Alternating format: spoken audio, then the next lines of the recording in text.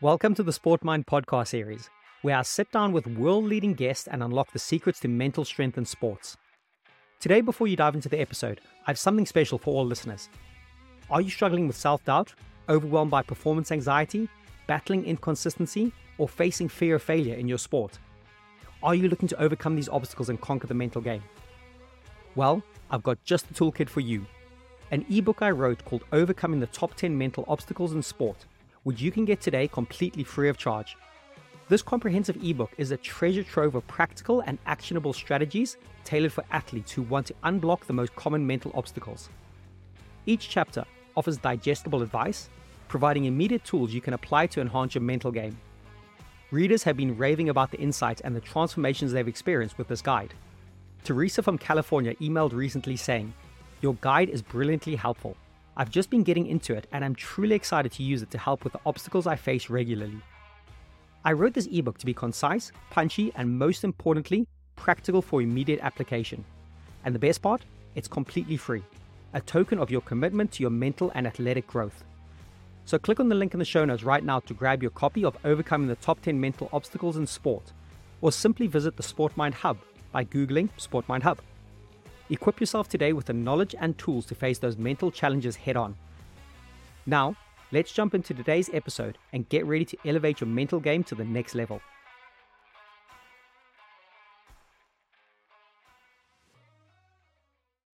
Hello, ladies and gentlemen, boys and girls, and welcome to your next episode of the podcast series. Today, I'm absolutely thrilled to introduce my next guest, Dr. Nyree Dardarian. Dr. Dardarian is a renowned sports nutritionist, currently serving as the sports nutritionist for prestigious teams such as the Philadelphia Flyers in the NHL, the Philadelphia Union in the MLS, USA Field Hockey, and USA Squash, among others. She has also worked with Team USA at various international events, including the World University Games and the Pan American Games. In addition to her impressive work with professional athletes, Dr. Dardarian is an assistant clinical professor and the director of the Center for Nutrition and Performance, CNP, at Drexel University. Her research projects focus on athlete knowledge and behavior change, resting metabolic rate, and workplace wellness programs centered around nutrition. She has been recognized for her expertise and has been featured in publications such as the Philadelphia Inquirer, CBS Philly, Prevention Magazine, and Women's Health Magazine. Dr. Dardarian's dedication to improving athletic performance through nutrition led her to develop Dragon Gels, an in-sport fuel exclusively used by the teams she supports. These gels are formulated, packaged, and distributed through the Metabolic Kitchen at Drexel University. During our captivating conversation, we delved into a wide range of topics with Dr. Dardarian. She provided us with a compelling introduction to her work, emphasizing the crucial role of nutrition in optimizing sporting performances. We explored the fundamental starting points for beginners aiming to improve their sports nutrition while dispelling common misconceptions. We even delved into the influence of alcohol and the intricate mind-body connection. Dr. Dardarian shared invaluable guidance on maintaining training and performance consistency throughout sound eating habits. She also enlightened us about the impactful Share a Meal initiative and podcast she is currently running. To conclude our enlightening discussion, Dr. Dardarian graciously imparted her top 4 tips and takeaways, empowering the listeners to implement practical insights that can elevate your nutrition and enhance your performance. Prepare to be absorbed by the abundance of knowledge Dr. Nyree Dardarian brings to the forefront. Stay connected with her work across various media platforms and see them in the show notes attached. She is well worth following with all her incredible work and initiatives she is doing right now. Without further ado, let us plunge into the conversation and extend a warm welcome to the exceptional Dr. Nyree Dardarian. Dr. Nyree Dardarian, welcome to the next episode of the podcast. It's really chuffed to have you here. I know I was on your show a few weeks back, so really thank you for playing the favor back to me. Listen, always a good place to kick off. Do you want to give a little brief intro to yourself and the current work you are doing? Yeah, absolutely. Jesse, we had such a great time on my podcast. I'm actually honored to be here on yours as well. So a little bit of background about myself, my career. I am a sports nutritionist.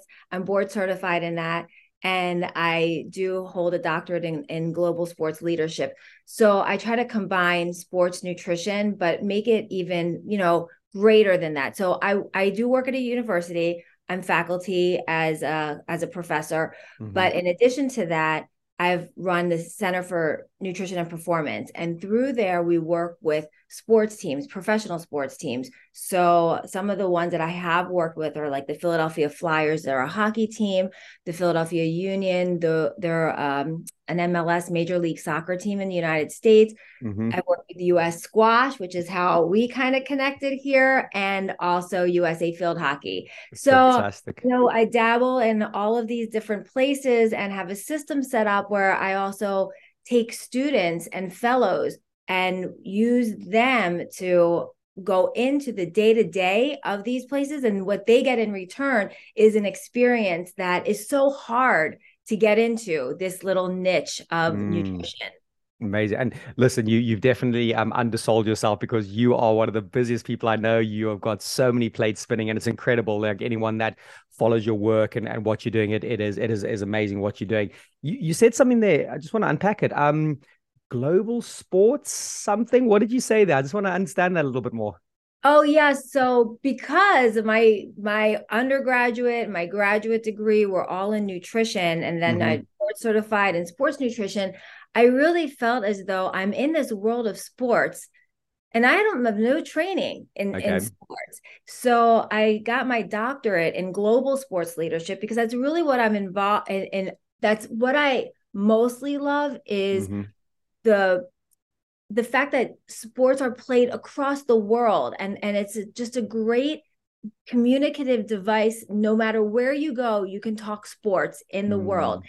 And my plan really is to go global with providing sports nutritionists under me and students in any sport in any country with a resource through Drexel where you can come back and have all of this information at your fingertips. So sports nutritionists typically they're like lone soldiers in an environment on a sports team with not really a team to talk to Mm. or go back and run things by and like what are you doing, what do you think about this?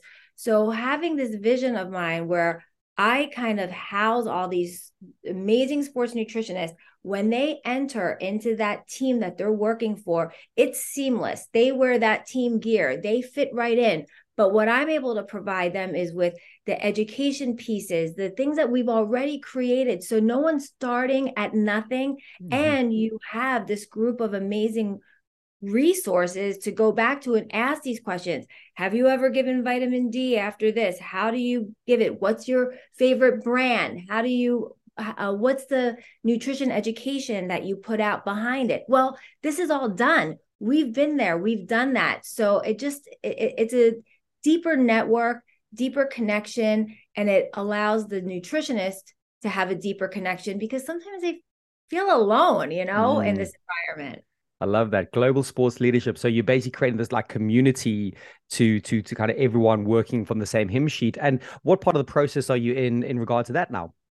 Well, I have now acquired another sports team in Miami, so that is kind of my first like real dabble in this, providing the support for the nutritionist who is there on site, but connecting that nutritionist with the sports nutrition fellow I have at the Philadelphia Union, and it's just creating this network for them that I hope that they can take with them forever and stay with, like even if they move on to another place, this is a group that I hope will always stay connected. Fantastic. Wow, I look forward to seeing that journey. That sounds incredible. I'm hoping to move overseas soon, so if you have any suggestions, I'm in. Wow. Okay. Where have you thought about where in the globe overseas is for you? I mean, I really think that England is a nice next place. I think that the football leagues there Mm, is a good place to kind of start, or we'll see what happens. I'm putting yeah. it out there in the universe. Wicked. I love it. Premier League. Yes. I again, not too much of a name drop, but there's someone in Chelsea Football Club I'm quite close friends with, and he's been on the podcast before. So yeah, some, and I don't support Chelsea. I'm Liverpool. I'm up north. So I'm Liverpool too. are I'm you? a There we Liverpool go. supporter. I've been there. I met the nutritionist Did there. you? I'm really fond of all of it, but heck, I'll go anywhere. Wicked. Well, I'm going up to Liverpool tomorrow of all things. So I'll, Are yeah, you? yeah, yeah. Who are they playing? I'm not watching the match tomorrow. No, I'm just going up for a quick visit. I can't Okay. remember if they're playing this weekend, but there's only three matches to go in the Premier League. And Right. as you know, Yeah. they're not doing that well this season, but Yeah. Man Yeah. City are just You crushing it know, again. Mm. it's ebb and flow. It is, it is, and again, I'm not sure how I'm not going slightly off topic here, but in the States, there's the managerial merry-go-round in the UK. If you lose like three matches in a row, you're almost fired. It's crazy. I don't think it's not like that in professional sports in the It, States, is it as much? it's Okay, not like there. I Mm, mean, that's serious. Like it's these incredible. places, they don't mess around. It's like you No. lose the match, you're already on the chopping block. Like that's it. But we did just have that here actually Mm, happen in Philadelphia. The 76ers, which is our NBA team, they went to the second round of finals and lost in the fifth game. mm. No, maybe the seventh game. Anyway, whatever. They lost, and it was very obvious that the team just did not look prepared to be at this level of play. And the next day, coach is out. Yeah, Brutal, isn't it? Imagine being that. in that industry. It'd be so Oh, hard. and then you just need to pick up your family and move to an entirely new town to start over again. Yeah, Yo, yeah. I wouldn't Anyway, want that. Okay, no. okay, moving on. Nutrition. Let's go. Cool. Well, let me, I suppose, ask you a pretty direct question. Why nutrition? Where's the passion come from? And talk about your journey getting into, because you did share that you became a doctor slightly later on, which it sounds like you really appreciated that as well. So yeah, Yeah. why nutrition for you? Well, nutrition I went into from the start, really because nothing else was resonating with me when I was in school. I did not go to school to learn nutrition. I went to school, I went to university, and I thought, what the heck am I even doing here? I'm not prepared for this. And it really came down to like a moment where I had to make a decision or I was going to be wasting my time here. Hmm. So I went through the book over and over. And the only thing that kept talking to me is nutrition, nutrition. And I thought, what am I going to do with this? Like, is this really a career? And then my grandfather told me, you should always get a job that has a title that you look for. And well, back then it was you look in the newspaper for job postings, not Not anymore. So LinkedIn. not but Yeah. what I did is I pulled out the newspaper and I started looking. So, he was basically like, don't go into business. Everybody can do business. If you choose business as a major, what do you look for when you're in those pages? And so, like, of course, engineering pops up, and so there are all these different titles. Hmm. And then it said nutritionist at the hospital. And I thought, okay, that's where I'm going to go. So that's how I started out. I like passionate about food, but saw that it kind of hit what my family was teaching me to look Okay. for. So I knew what I was. I had a career, and that's how it kind of started. And then it just went deeper and deeper. I mean, I started out in working in nursing homes, working in hospitals. I worked in food service for a really long time. I took this job as director of food services of a hospital. It was a 500-bed hospital, Well, and it was overwhelming what I was doing. But believe it or not, that is the job that prepared me the most for being a sports nutritionist. how so? No, no doubt about it, because it taught me things about ordering food and traveling with food and working with the chefs that really put me in the place to be able to talk the talk that I talk now. Yeah. Interesting. Otherwise, I was all clinical. Yeah, yeah. Love that. What a cool little connection. And yeah, shout out to the Yeah. granddad. I love that. Really cool. Right. So let's get a little bit more into the weeds now. And Okay. I always like to kind of ask this with experts in their field. What's your elevator pitch for someone who should maybe pay attention to their intake when it comes to the sporting performances? Okay. That's a really great question. And here's how I look at it. Nutrition is the cheapest, the easiest way to improve your performance by 3%. It would be a shame to waste your time and money on things like all these therapies. I'm not even going to just name just one, because there are so many things that are out there that you're investing so much time and so much money into that have a lesser or even maybe no reward, which you don't really know. We know nutrition has a reward. I know it's cheap. And I know that everybody can do it. And if you don't build that foundation, if you don't have that, which I call this, everyone else is in this flip pyramid, but the bottom of the pyramid is nutrition. And you cannot improve physically, mentally, emotionally if you are not providing your body with those basic nutrients to be able to get to that next level. Really well said. I like that. And when we spoke last, when I was on your show, you really said something that hit me. I love, not necessarily love, but the stuff like the athletic greens and all these other really good, powerful things, I believe. But and again, I'd like for you to repeat that. But something along the lines of, you said it doesn't really matter if what those are doing. You need to get your basics right, don't you? So how would you kind of speak to someone when they say, "Hey, listen, I'm taking these athletic greens, I'm doing cold showers, I'm doing all these other things, but the nutrition has been parked to the side." What's your statement there? So here's the thing. Like, I'm just gonna cut this down to like the bottom basics of this. Like, and I just want everyone to look at this so simply. It's like you put the best I don't know, sound system, the best mirrors, the lighting, like you got the best engine in the car, and then you go and you buy like 87 octane to put into the car. So you're then it all starts like making these noises and dinging, and you don't know why, like nothing is working in your car. This fantastic, amazing bling bling automobile that you have, but you're feeding it shit. So like that's what's going to happen. It's going to break down faster. You're not going to get what you want out of it, its full potential, and that's how you need to look at your body. You need a certain amount of energy every single day. That's calories. Okay. It really comes down to calories. There's a certain amount of calories that you need every single day. Athletes need more, a lot, to the point that it's exhaustive. It is almost hard for athletes to eat as much as they need to be eating every day. Mm-hmm.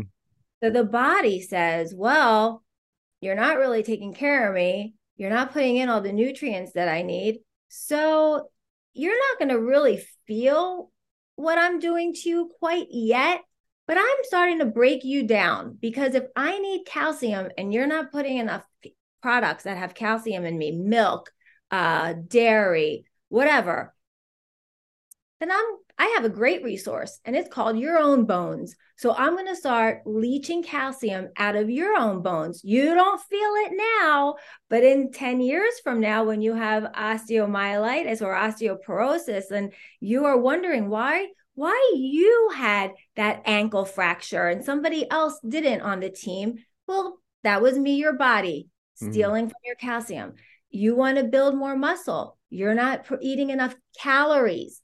You still need calories. You're not building. You can work all day. I'll let you be able to lift the amount of weight that you want to lift, but I'm not going to make you look any bulkier. In fact, I'm just going to let you look thin and shriveled still, because I don't have the nutrients to provide you to build that muscle. If you don't provide enough energy to fuel your brain, you're still going to function. You're still going to speak well. But when it comes down to those little decisions, little fast breaks, minute decisions, which direction should I go? I'm going to mess you up there. So it's like these little breakdowns that you don't really see. So you don't really have someone to blame it on. You can't say this was my nutrition, but it is. And that's why just even providing those calories every day makes a huge impact on overall performance and longevity of performance, injury prevention. Brilliantly said. I love that analogy as well about the kind of the blingy car with the cheap fuel, and then the second thing you did, which I think we want to talk about in a little while. I know we spoke about this on your show, kind of the psychological effect, the kind of the long termism, as in understanding that the immediacy of a bad meal right now doesn't really show up right now, but human nature sometimes doesn't look that far into the future, and it's kind of we quite reactive and impulsive in that moment. Yeah, really cool stuff. So let's kind of go back a step or two. So for someone starting out, let's I know some of the listeners here, they might be like really high level athletes, parents, teens. Nutrition for them, they're probably aware that it's kind of good and we know we should pay attention to it, but they might not know where to start. So if someone's starting out to improve their sports performance, what advice can you give with this? What do you think? What would you do? What would Tell, I tell me a do? little bit about what you do and what you think is like the way you should go about this. Again, mine's changed quite a lot recently, I suppose. Again, I'm not an athlete anymore. Okay, I'll give you what I used to do, I suppose, and maybe this is the advice I probably still Okay. give Yeah. people. Obviously, the carbs and getting the right amount of carbs in per day, and not necessarily carbo loading because I know that's not a thing anymore. But it's going, okay, you've got these big training blocks coming up, you've got some, you're going to be expending that energy. Are you inputting the right amount of carbs, protein, and maybe the dairy products and the milk? Obviously, kind of talking about fruit and veg.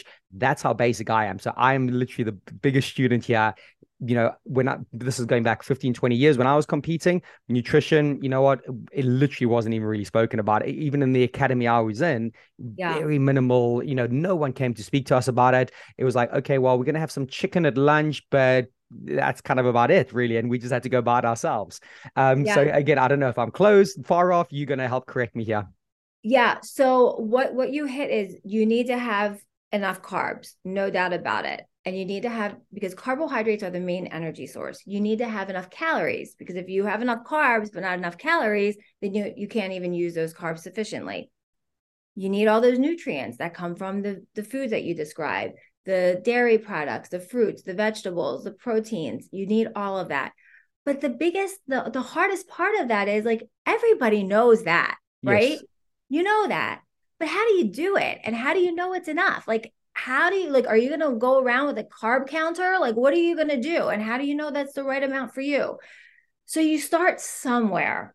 And the easiest place to start, I'm not going to even use the word easy because nutrition Mm, is not easy. It's hard and it takes planning. mhm. But you need to be able to put that into that, because so is training is hard and it takes planning. Everything is hard and it takes planning. Nutrition is not the shortcut. It still is hard and it takes planning. You have to eat as an athlete 4 meals a day and 2 snacks. I call it 4 meals because the last meal of the day, which is the nighttime snack, is not miniature. It should be the size of a meal. Hmm. Okay. So you have, I don't even call it really anymore breakfast, lunch, dinner, because I just call it meal 1, 2, 3, 4. Because if you're traveling and you arrive somewhere at a different time zone, you don't have to necessarily start off with breakfast. So the goal is 4 meals a day, 2 snacks. So the snacks, they plank training. So you have a pre-training snack and a post-training snack. And it's routine. You stick to it. It's things that you can easily get. And then you have 4 meals a day. And the last meal is about an hour before you go to bed, because that provides you with the nutrients that you need while you're sleeping to replenish muscle, to decrease any type of let's say pain that is Hmm. associated with muscle, to put you in the best place the next day to be able to again train at your highest level.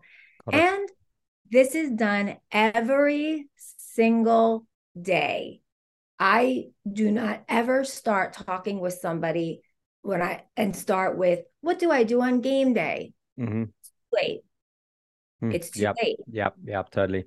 And that's very much common what I get asked about mental toughness and psychology, going, right, I want to be really focused on game day. I want to really concentrate and I want to I'm like, okay, well, let's just look at the last 6 weeks. What have you been doing with, I call it your drops in your bucket? What little drops have you been putting in your bucket that actually make your water level rise? That actually, when it comes to match day, it's the amount of drops in that bucket over the 6 weeks is not Yeah. what happens on the day. It's not what happens on the day. And especially Mm, with training and nutrition, you're training every single day. So if you want to maximize what you're getting out of your training, then you have to every day provide the fuel to be able to train at your highest level, which will then make you perform at your highest level on that match day. mm. Okay, so let me run this past you because that's a super helpful, really interesting. The 4 meals and the 2 snacks. Um, I know I'll just talk from a squash context, but maybe this happens with other sports. Very often there's two training sessions. So let's say like between 10 and 12 a.m. there's a training session. Then maybe between like 2:30 and 4:30 there might be another training session. How does the four meals and two snacks fit in and around this? Could you just run that through with me? Because I know some listeners will probably be really keen to understand that. Yeah, so that's where it gets a little bit tricky. Sure. And I've worked with a lot of squash players, and we've kind of tried to get through this. So if your first training session is close to your first meal, then you wouldn't add something in, let's say right before it. So it kind of looks like, let's just use like a day that training starts at 10. So you would wake up, you would have breakfast, we'll call it breakfast or meal one. You would go to training. After training, you would put snack one, because after is when you need something recovery. And there's an equation that goes with that. It's something that is a 3-to-1 ratio of carbohydrate to protein, and the protein should be around 15 grams. So if you have 15 grams of protein in something, then you want to have 45 grams of carbohydrate, and that is the ideal. I like a bar. I think it's easy. You can travel with it. It can stick it in your bag and you don't have to think about it. But there are other things. You can have a food there too that is not a bar if that's not what you want, but it's convenient. And you have to pick the right bar. Like you have to read them. You have to look at them. Like some of these bars out there, they're called like keto bars. That is not a 3-to-1 ratio. That is not doing what the body needs it to do. So it would go breakfast or meal one, training, snack one, which is a recovery snack, lunch. Maybe in this scenario, you would need to have a little bit of something before you start training session 2. If it's at like 2:00, I just call it like a little pick me up right before you start. And it's a carbohydrate only. So it could be like a banana right before you get back on for training session 2. And then after training session 2, again, same thing. It's the recovery. It's the same ratio, 3-to-1 ratio, carbohydrates to protein, and it's convenient. Then you go into the evening, you have your meal 3 at home, then you have your meal 4 before you go to bed. So that's kind of like the best case scenario.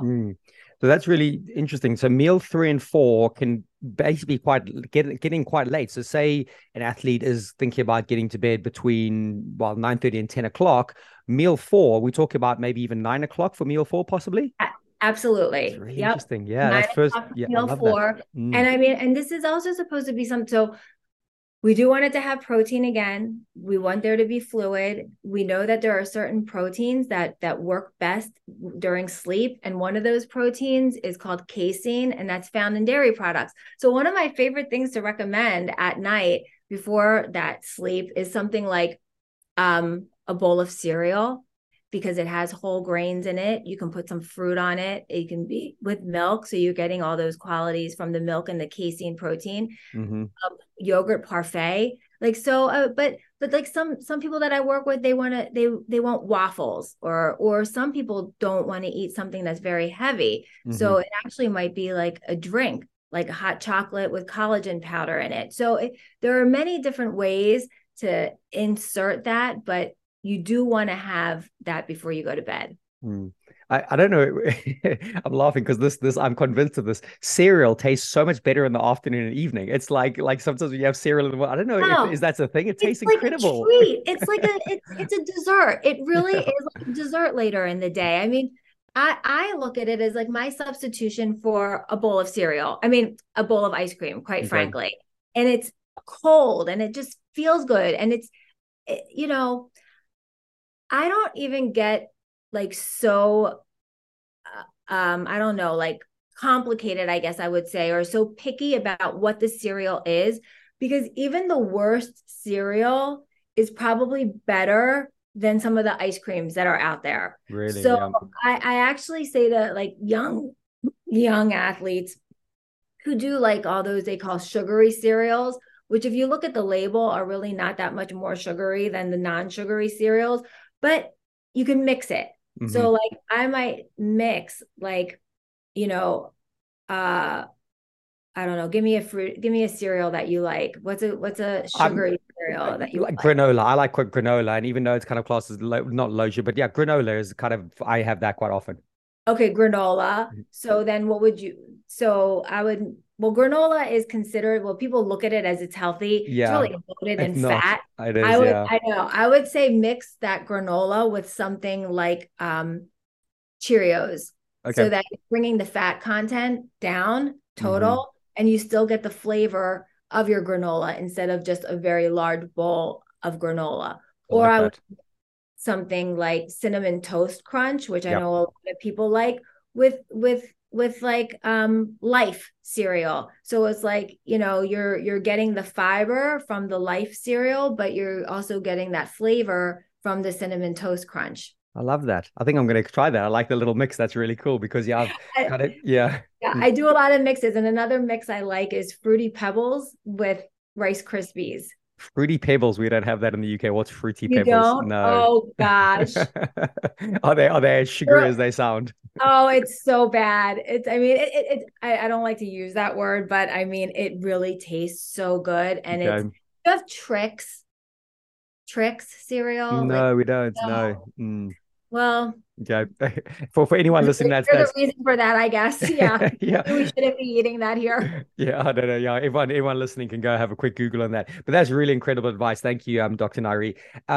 So maybe just zooming into some common misconceptions when it comes to athletic nutrition. And I just want to pause there for a sec because anyone listening, there might be some retired athletes or parents going, "Oh, great, I'm going to do this for myself." Let's remember this is for athletes, right? Like, these 4 meals, two snacks. People can maybe do the Absolutely. intermittent fasting and eat less calories, but actually we're just zooming into athletes, right? Yes, that's We where we're are at. we are 100% focused on athletes. So, yes, I know a lot of people do consider themselves athletes who are recreational athletes, and that's wonderful. It's great.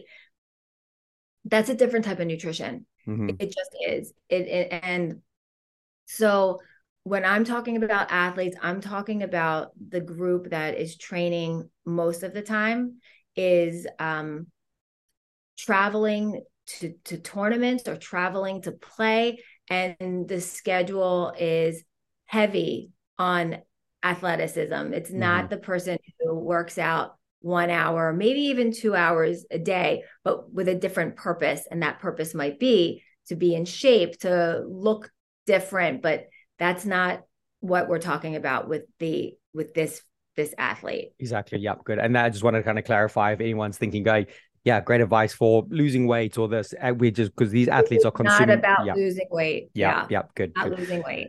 So there's common misconceptions, thoughts on that. When we talk about this athletic nutrition, what do teen athletes or young pros that might not have access to a nutritionist and they're trying to do it themselves? What do you see commonly happen? Oh, well, here, all right. Biggest one. You need a lot of protein to build muscle. It's untrue. There's a certain amount of protein that you need, and it's used, and it does not go above 2 grams per kilogram of body weight. Okay. So just do that quick calculation. Let's say you're 70 kilograms. That means that the maximum amount of protein that you need is about 140 grams a day. Well, So let not me just much. break that down for you. It's not a lot. Mm, Okay. That number doesn't shift a lot. Even if you are at the highest level bodybuilder, it still is in that zone.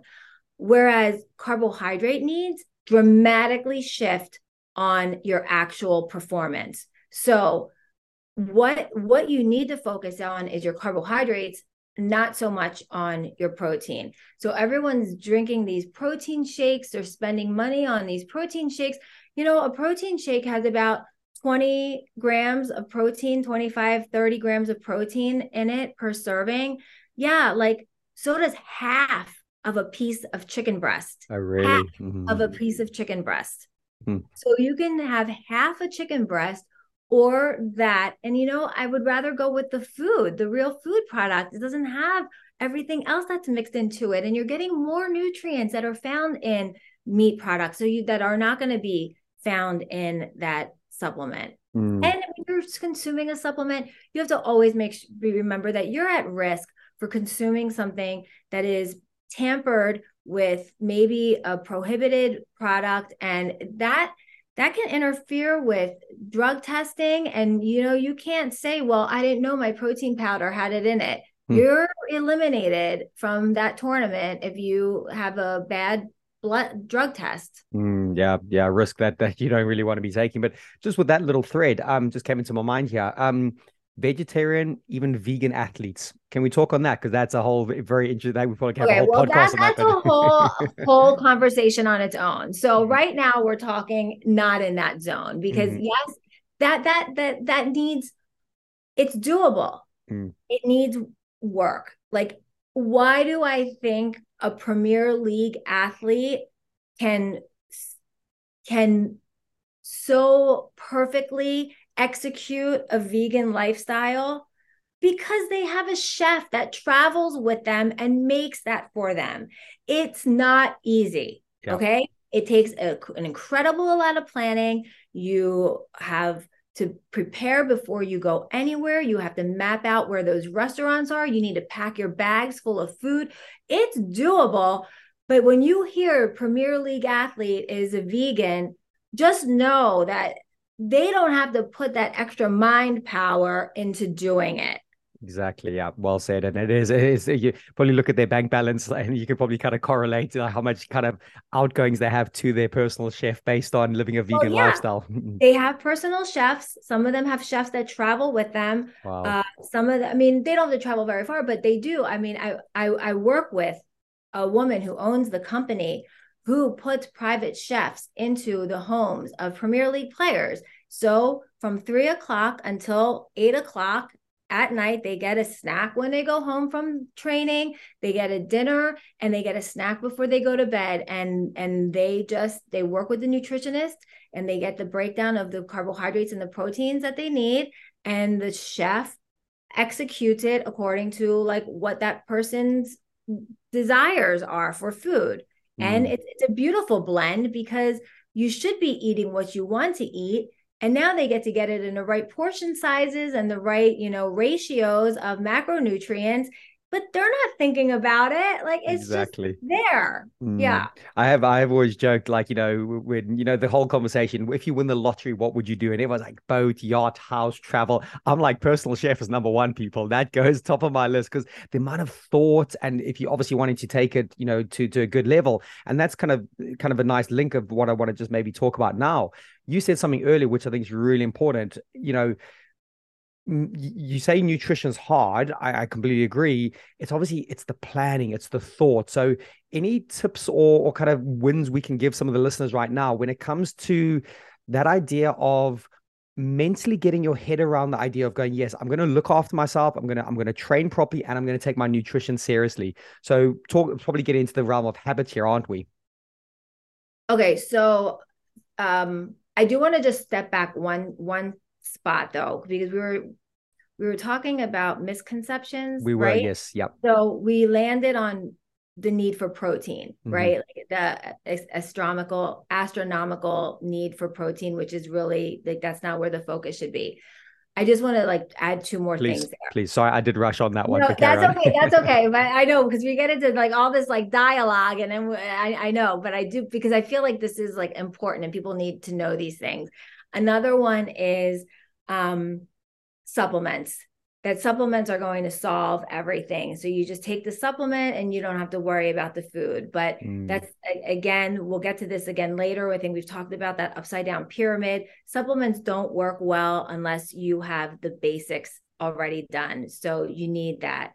You need to have the right amount of food. You need to have the right amount of energy. Then the tip of the iceberg, the icing on the cake, the cherry on the top is a supplement.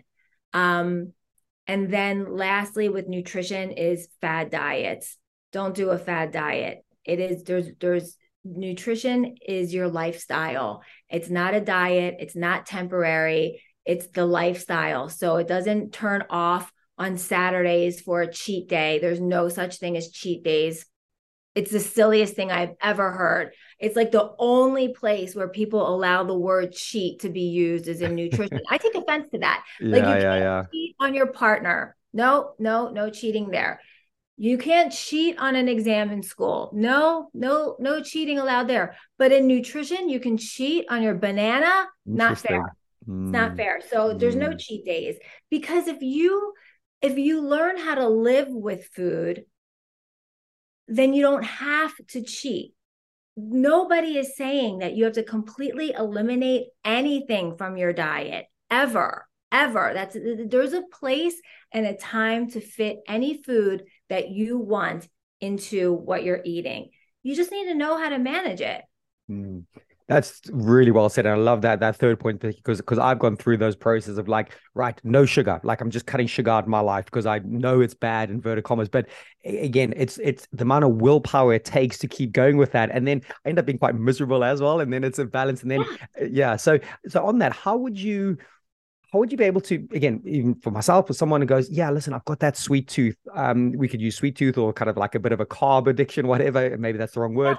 But, how does someone go, we realize we really love this thing of sugar, right? We know that when we open the door for sugar, we just keep going and going with it. How do you leverage that well in life and getting that balance that you talk about?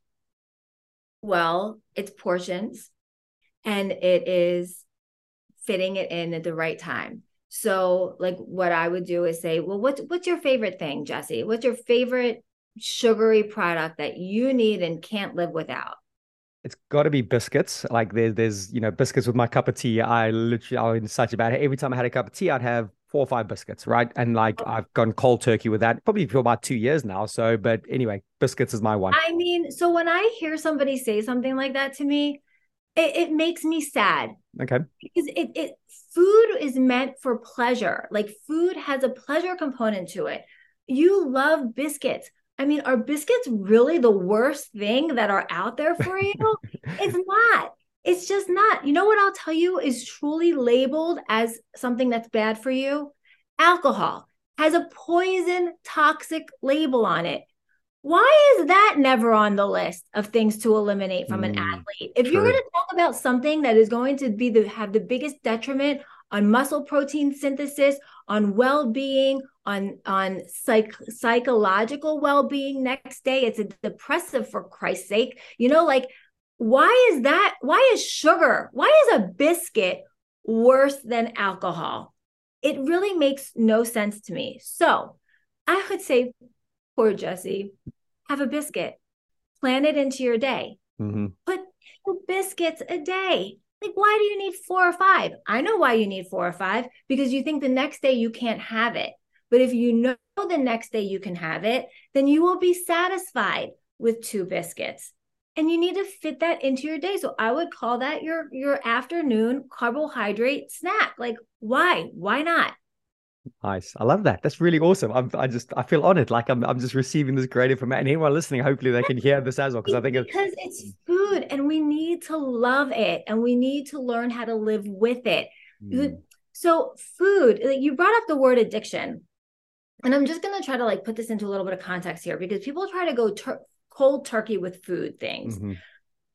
Number one, your body isn't physically addicted to food the way that it would become physically addicted to a certain type of drug. Like, you can become physically addicted to painkillers, let's say, right? But really, you don't become physically addicted to, I'm pretty sure about this, but I'm just going to say, like, marijuana. You don't Hmm. become physically, but you become dependent on it. So, like, with the food, you might become dependent on it, but it's not an addiction. And I'll use nicotine, cigarettes. So with that addiction, what people do to break that habit is they go cold turkey. They stop. But that's because they can break that entire habit. With food, it's so confusing, because you can't stop eating. You don't stop eating. You have to learn how to manage it. And so, why not learn how to manage the portions? So, Jesse, I want you to eat some biscuits. Put them in your cabinet, have 2 a day, and when you are doing it, enjoy it. Don't rush it. Don't be on the computer. Like, pay attention. It has a huge impact on your appreciation, um, your level of fullness while you're having it, and the satisfaction. Because think about the times when you have inhaled something and you forgot that you even ate it because it was so quickly done. So, when you're eating that, give it the time that it, needs to be tucked into the brain, that you had it and you enjoyed it. Really well said. Thank you for that advice. And that links into talking about your share meal initiative, which I want to get onto as we kind of progress. And I think I told you a story when we spoke, I don't know, weeks and weeks ago, when I went on a silent meditation retreat. And, we're having this incredible food, and it was all vegetarian. So not that I was scared of it, but I'm very meat-based diet growing up in Africa. But it was slow. There was no talking, but we sat with our food for ages, and it tasted incredible. And it was just, there was just this whole, in this canteen, everyone's close to each other, but we weren't obviously talking. But it was just such a sacred experience, and it just reminded me of that again. So good advice that I'm going to go and take that. Good. Talking about alcohol, I just want to pick up on that because that was really interesting. I saw how passionate you got about that because yes, the glass of wine at night, the beer, whatever. So where do you sit with alcohol? Is it is that the one thing you say no alcohol whatsoever? Can you talk about alcohol in regard to nutrition then? For athletes, I mean, the ideal is no alcohol ever. I mean, well, there's no need for it. There's no nutritive value in alcohol. And so, yes, there are some of these studies that might say that red wine can help with heart disease. Guess what? I can find a lot of other things that can help better than with heart disease than red wine at night. So you don't need it. Now, if you want it, that's something different. So wanting it and needing it are two different things. So if you would like to have an occasional alcoholic drink, you have to find that downtime in your training block to do it, because it interferes with your hydration. It interferes with your mental ability. It is a depressive. So if you are already feeling down about where you are or where your standings are, or how your training is, it's not going to make you feel better, maybe temporarily, but not the next day. And it inhibits muscle protein synthesis. So you won't be able to recover well the day. So if you are going to have alcohol after a hard training session and you are following it with a training session, you are going to put yourself at risk for injury. And the dehydration that goes along with it will also put you at risk for injury. So I would just, find those times where you don't have training on that day or training the following day to really fit alcohol into your life. Awesome. No, thanks for talking about that, because I think, put a little side note there. But so going back one or two little steps, habits of nutrition. So I was kind of getting to the kind of the idea of, yes, you said it's hard, and like how can we, obviously if something becomes too hard, there's a lot of friction, and yes, there's a amount of willpower we can get through it. Have you got any advice how to make it more frictionless in a way where we're really taking care of your nutrition, but not where you're completely drained mentally with your willpower the whole time doing it? Yeah. So I think it comes down to always remembering that there's 4 meals a day and your 2 snacks. So if you can make those snacks portable and, you routine like, then do it. Like, have those in your bag. So now you don't have to think about that. Your 4 meals, if you know what your nighttime meal is before you go to bed, and you make that also a routine, then that eliminates the headache of what that would look like. And the only other one that I find that is difficult to initiate is breakfast. So if you can make sure that you have a breakfast routine, a bedtime routine, and your snack routine in a must do, you must do it every single day, then you are more than 50% there. So then lunch and dinner, they kind of just happen. So I'm not worried about that. But at the bottom of it, really, Jesse, it's just making sure that you're getting that all in, because once you're there, you're going to make better decisions. And once you're in the habit of eating all 4 of those meals, you are going to make good decisions, because you're not going to be so hungry. You're not going to be so deprived that you have to feel like you need, the only thing that's going to satisfy you is a bacon double cheeseburger. You're going to get to the point that you get 4 meals a day, make the best of them. And if one of them is not a great decision, the next one will be. That's awesome. I love that. And it almost sounds like what you're saying there. Once you, it's kind of, it starts fueling itself. The whole thing kind of, you got better decisions of making these 4 meals, and then your brain's more fueled, and then you've more clarity and thinking to make the next good decision. It's a lovely kind Uh-huh. of domino effect, isn't it? It certainly is. It Mm. certainly is. And once you start making that schedule of your eating, meal one, meal two, snack one, snack two, meal three, your life becomes a little bit more organized. And that organization also helps you get to the next level. So when you are looking at your day and you know that you have 2 training sessions and now you put in your snacks, like you are just organized, and organization just makes you feel better and perform better. Couldn't agree more. The spillover effect is one of the lessons I give a lot of people. Like the way you do anything is the way you do everything. That whole idea of like, and it starts fueling itself. I think it's such a powerful force, that. So wicked. And Yeah. then this kind of leads me on to my next little bit is, the mind body connection. We spoke about that when you interviewed me, and like we get into like the psychological realm here now. So in real simple terms, and again, just can be a high level overview, good nutrition fueling the brain, and then it makes us have better decisions. Can you talk on that? Can you help unpack that for us a little bit?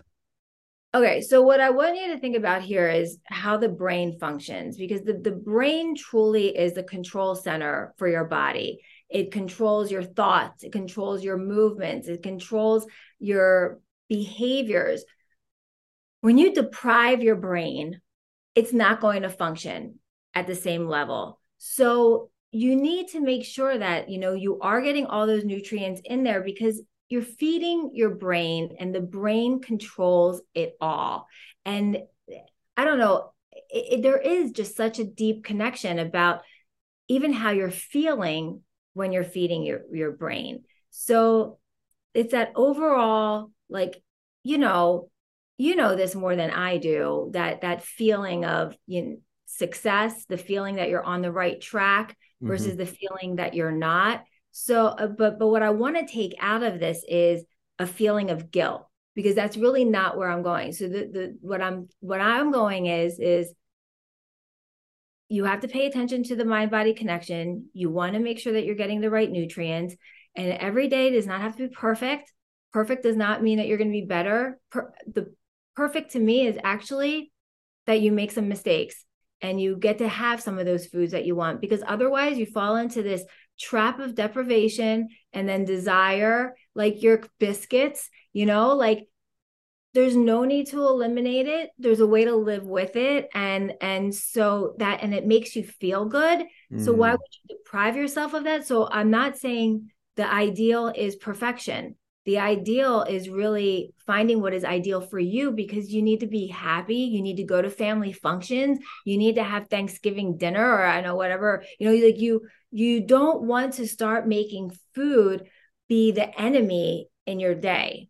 That's awesomely said. And again, I couldn't agree more in regard to the psychological realm. You probably work with a lot of perfectionists. I know I work with a lot of perfectionists. Sometimes the high level athletes are perfectionists, and it's like, okay, we can aim for A+, but sometimes we've got to be satisfied with B-. And that's a little lesson I give a lot of the athletes, where sometimes if it's not A+, it's nothing. It's like they haven't shown up. It's like it's A+ or nothing. And actually that's too binary. It's going, okay, there's a bit of a scale. Yeah, we can have the mindset of A+, but actually a few times if you're hitting B-, embrace it, run with it, because do you know what? Sometimes a lot of B- will be better than anyone else's A+. Yep. C's get degrees. There we go. Hey, there we go. I've not heard that. C's get degrees. That's wicked. Cool. But that's that leads me very Only much. in a doctorate. Go ahead. Go ahead. Okay. But that leads me beautifully onto your share a meal initiative. Let's talk about that, because it sounds like, we talked about the mind body connection, enjoying things, removing this feeling of guilt. So, you know what, as a complete newbie, complete stranger to this, what is the share a meal initiative you are getting behind? Okay, so share a meal. Share a meal is my podcast, which anybody can go. You can just search share a meal wherever you look for podcasts, and this will come up. So share a meal is the concept that there's no dieting. It's taking the diet out of your vocabulary.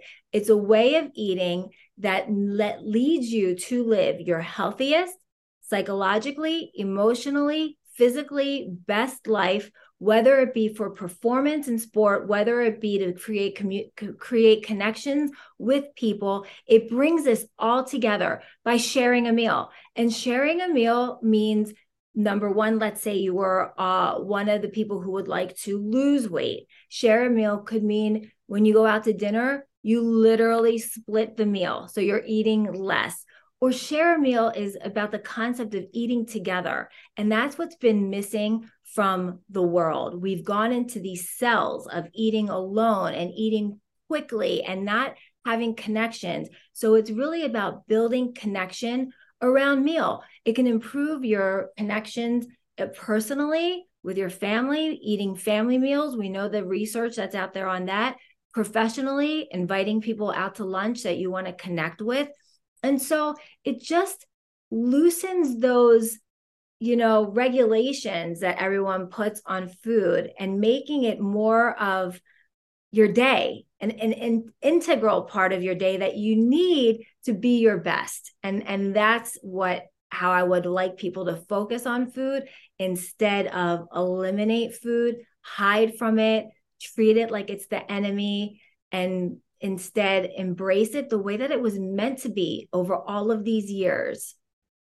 That's such a powerful message. And yeah, I'm really looking forward to following your journey with it. I'm not sure if you know this. And again, obviously, don't feel you have to talk about this, but yes, like let's look back again, maybe not too long ago, obviously before we had, everything instantaneous, ranging from Netflix to Spotify to the instant gratification of life, maybe 60s, 70s, and even everything behind that point.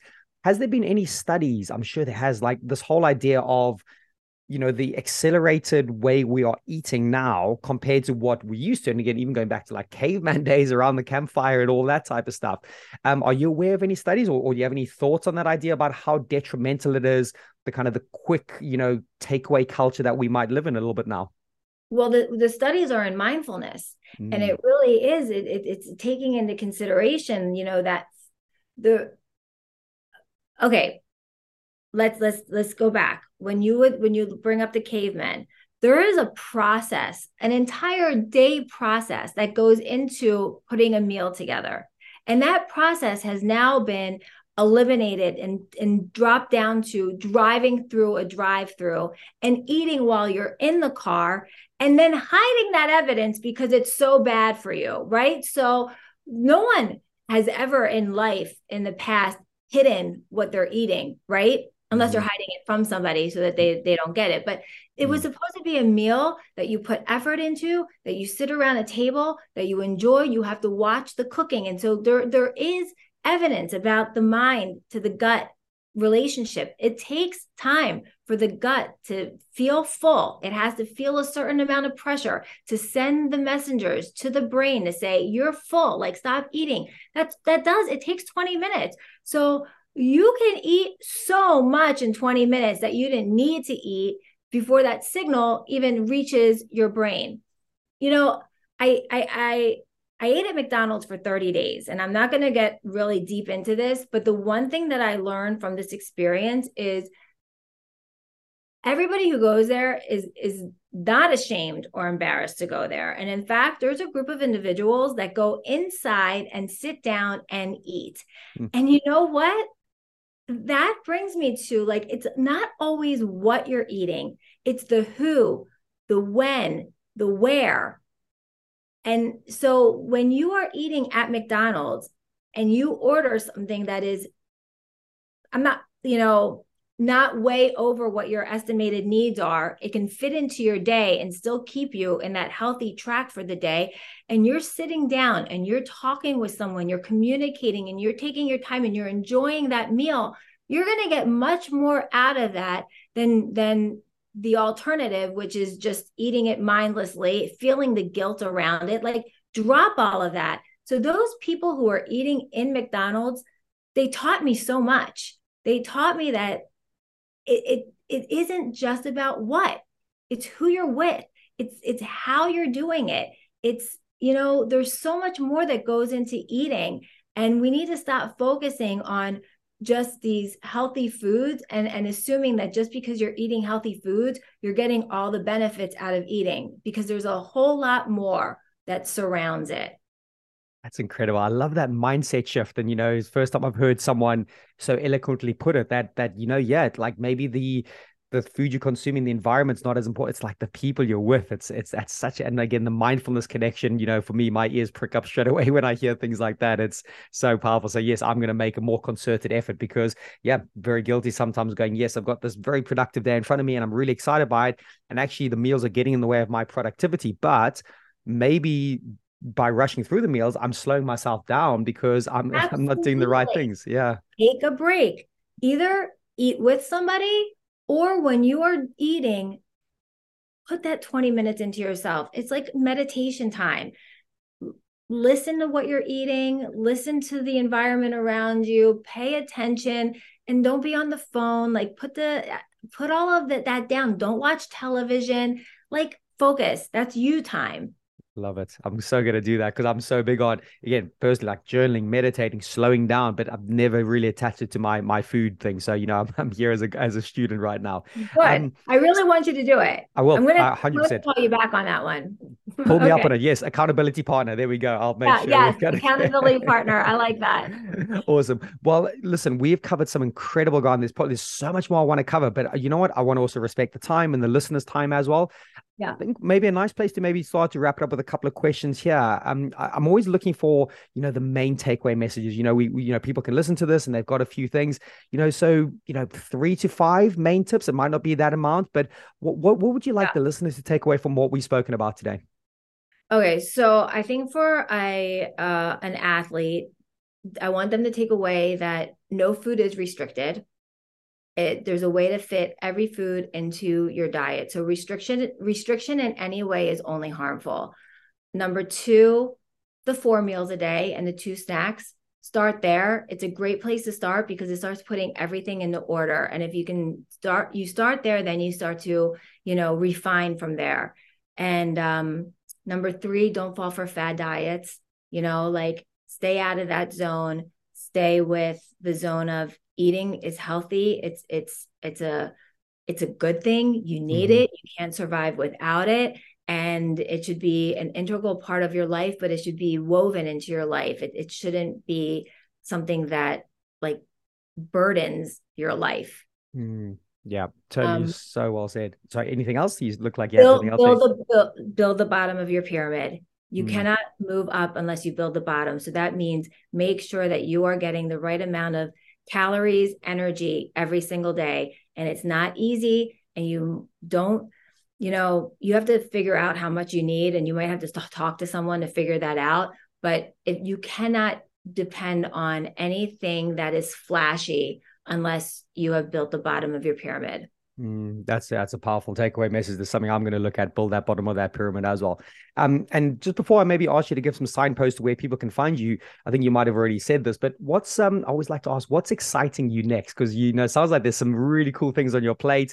The Share a Meal podcast, all that. What's really Yeah, getting your juices share a flowing? meal is really exciting for me right now. So I'm really putting a lot of focus into share a meal and and a book hopefully that's coming out with it. So I'm putting Wicked. a lot of energy there, and my summer is going to be spent in this zone. So find share a meal, just one word in podcast, anywhere that you find it, and leave comments. I mean, I would love to hear what people have to say. I'm going to integrate those things into the book. I'm going on a trip with students to Ikaria, Greece, which is one of the blue zones. And so blue zones are really integrated into Share a Meal. It's where people live to be 100 healthfully, not a Mm, debilitating 100 years old. And the concepts that are there is they share a meal. Every day they share meals. They eat the blue zone way. They don't diet. They don't go to Planet Fitness to work out every day. Like it's just integrated into the lifestyle. So I'm excited for that trip that's coming up.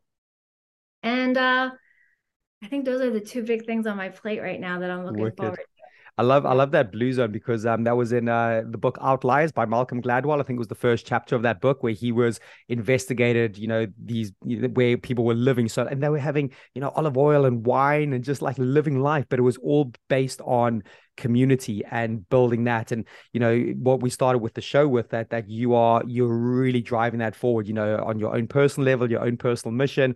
It sounds so Yeah. incredible. It sounds so many positives coming up. Sure. I'm excited for Thank your you, journey. Jesse. Thank you. Pleasure. And And anyone can follow me, my yes. full name at Nyree Dardarian on Instagram, Twitter, LinkedIn. So it's just always my full name, Nyree Dardarian. Yeah, and I'll put this all in the show notes, so there'll be all links to this as well. So, Thanks. Dr. Nyree Dardarian, thank you so much for your time today. I look forward to doing some more work with you in the future. I know there's something we might be doing a masterclass, fingers crossed. So hopefully I can We pick you up have on that. to. We are, I'd yes. love to do that. But listen, have a fantastic rest of your day, and I look forward to Thank putting you. this out. And hopefully the listeners have enjoyed this.